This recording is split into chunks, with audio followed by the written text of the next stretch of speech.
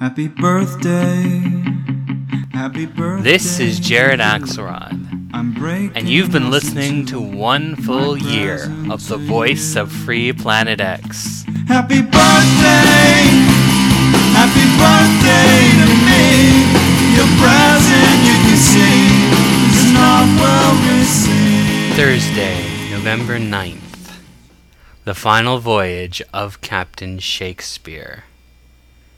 It's been kind of a long day today. We're still partying. Maybe the partying is wearing us down, but that's alright because we are all-night rockers, and we will continue rocking until it is over. But at that same time, I think I'm going to cut the speaking part of this episode short. I will, however, say that Rich Siegfried, who does the reading, is an amazing person.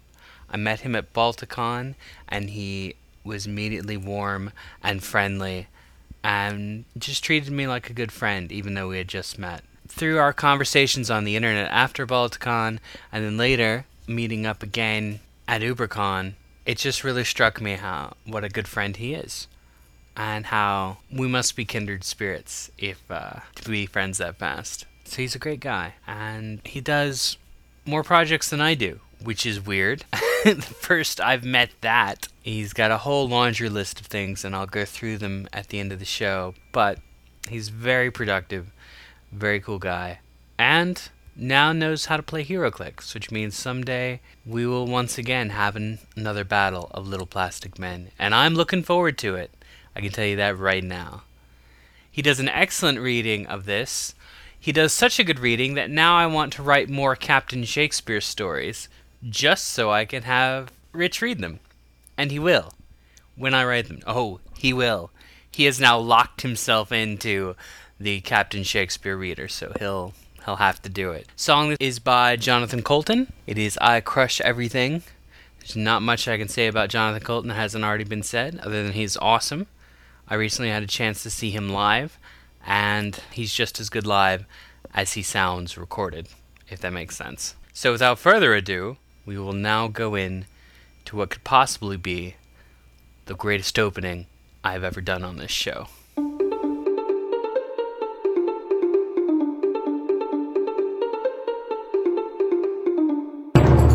The Final Voyage of Captain Shakespeare by Jared Axelrod. Read by podcasting Rich Siegfried of Outcast Multimedia.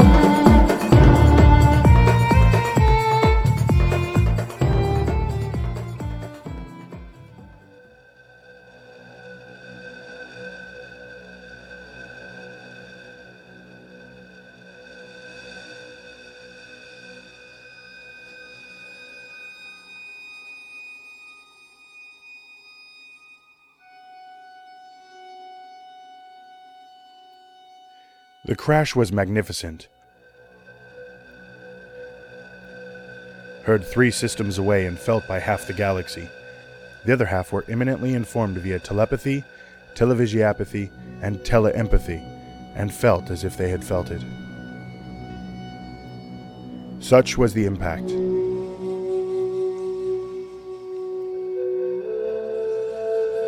The grand old captain himself, however, newly cloned and fresh from artificial endorphins and digitally inserted memories, shrugged off the whole thing. He was quoted. Good an end as any.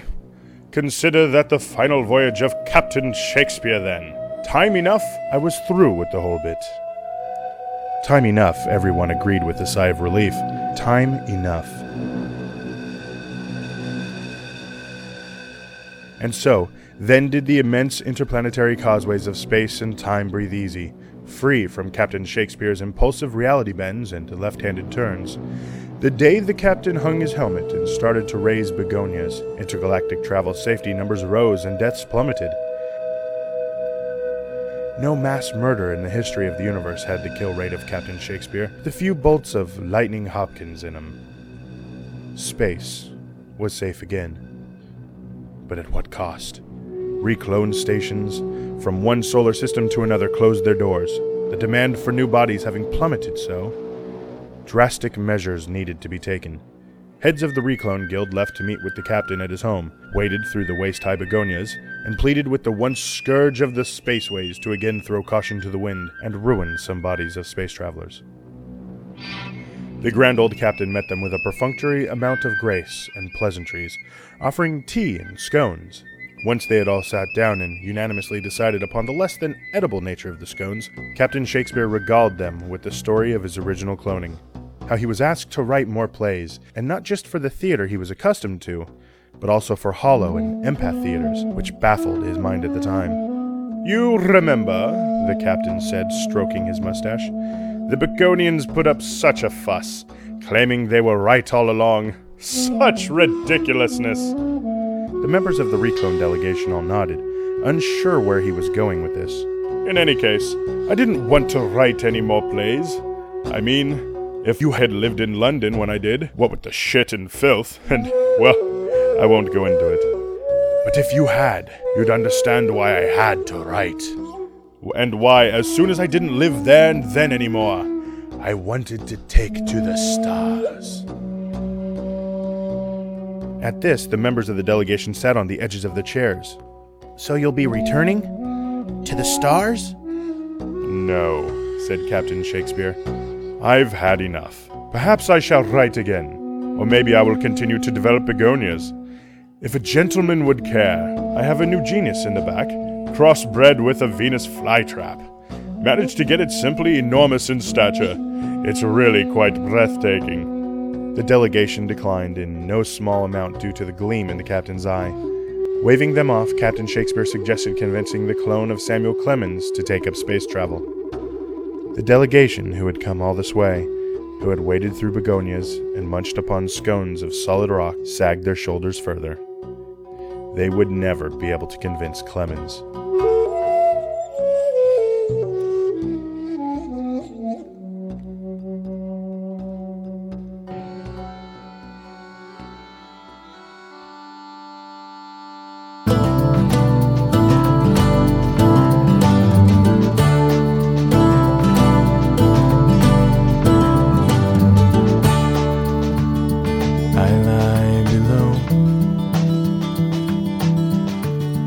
You float above in the pretty white ships that I've been dreaming of. And I'd like to swim beside you, getting dizzy in your wake, getting close enough to touch you, getting brave enough to take you into my arms and bring you down to be with me. But I can't do that thing anymore. I can't be the thing I was before. Maybe I am better off alone, because I crush everything and I crush everything and I crush everything.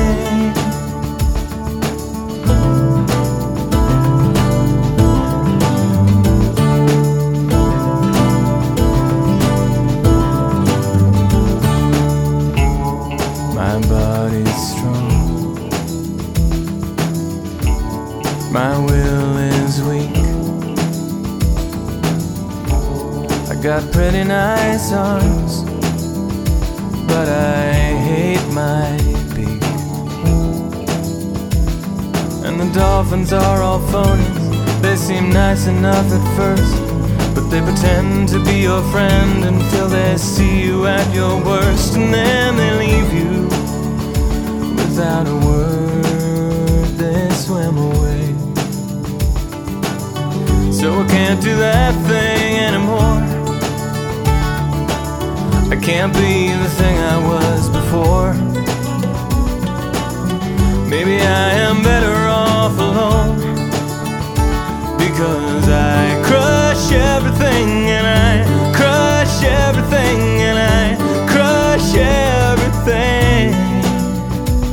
And everything I want, I take. And everything I love, I break. Every night I lie awake,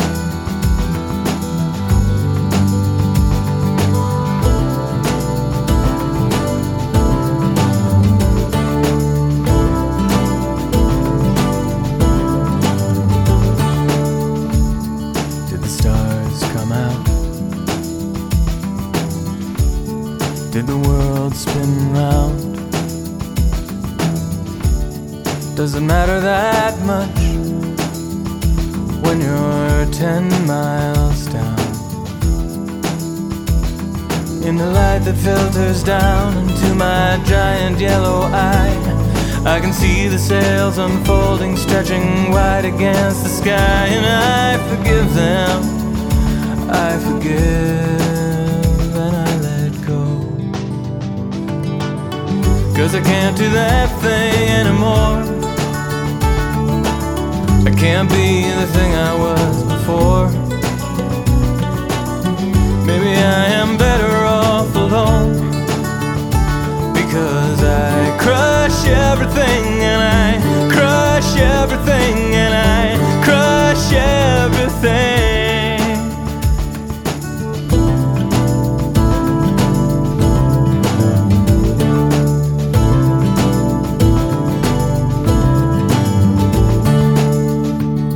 I lie below, you float above, in the pretty white ships that I am dreaming of.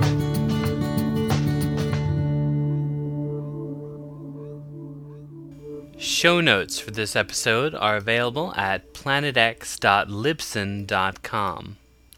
Rich Siegfried is the creator of Requiem of the Outcast, Mr. Adventure, Behind the Parsecs, and Cinema Freaks podcasts, as well as distributing such quality podcasts as Port City PD and Hero Envy under the Outcast Multimedia umbrella.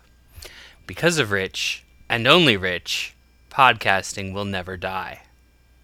I Crush Everything was written and performed by Jonathan Coulton off his EP Where Tradition Meets Tomorrow. You can find out more about Jonathan Coulton at www.jonathancoulton.com.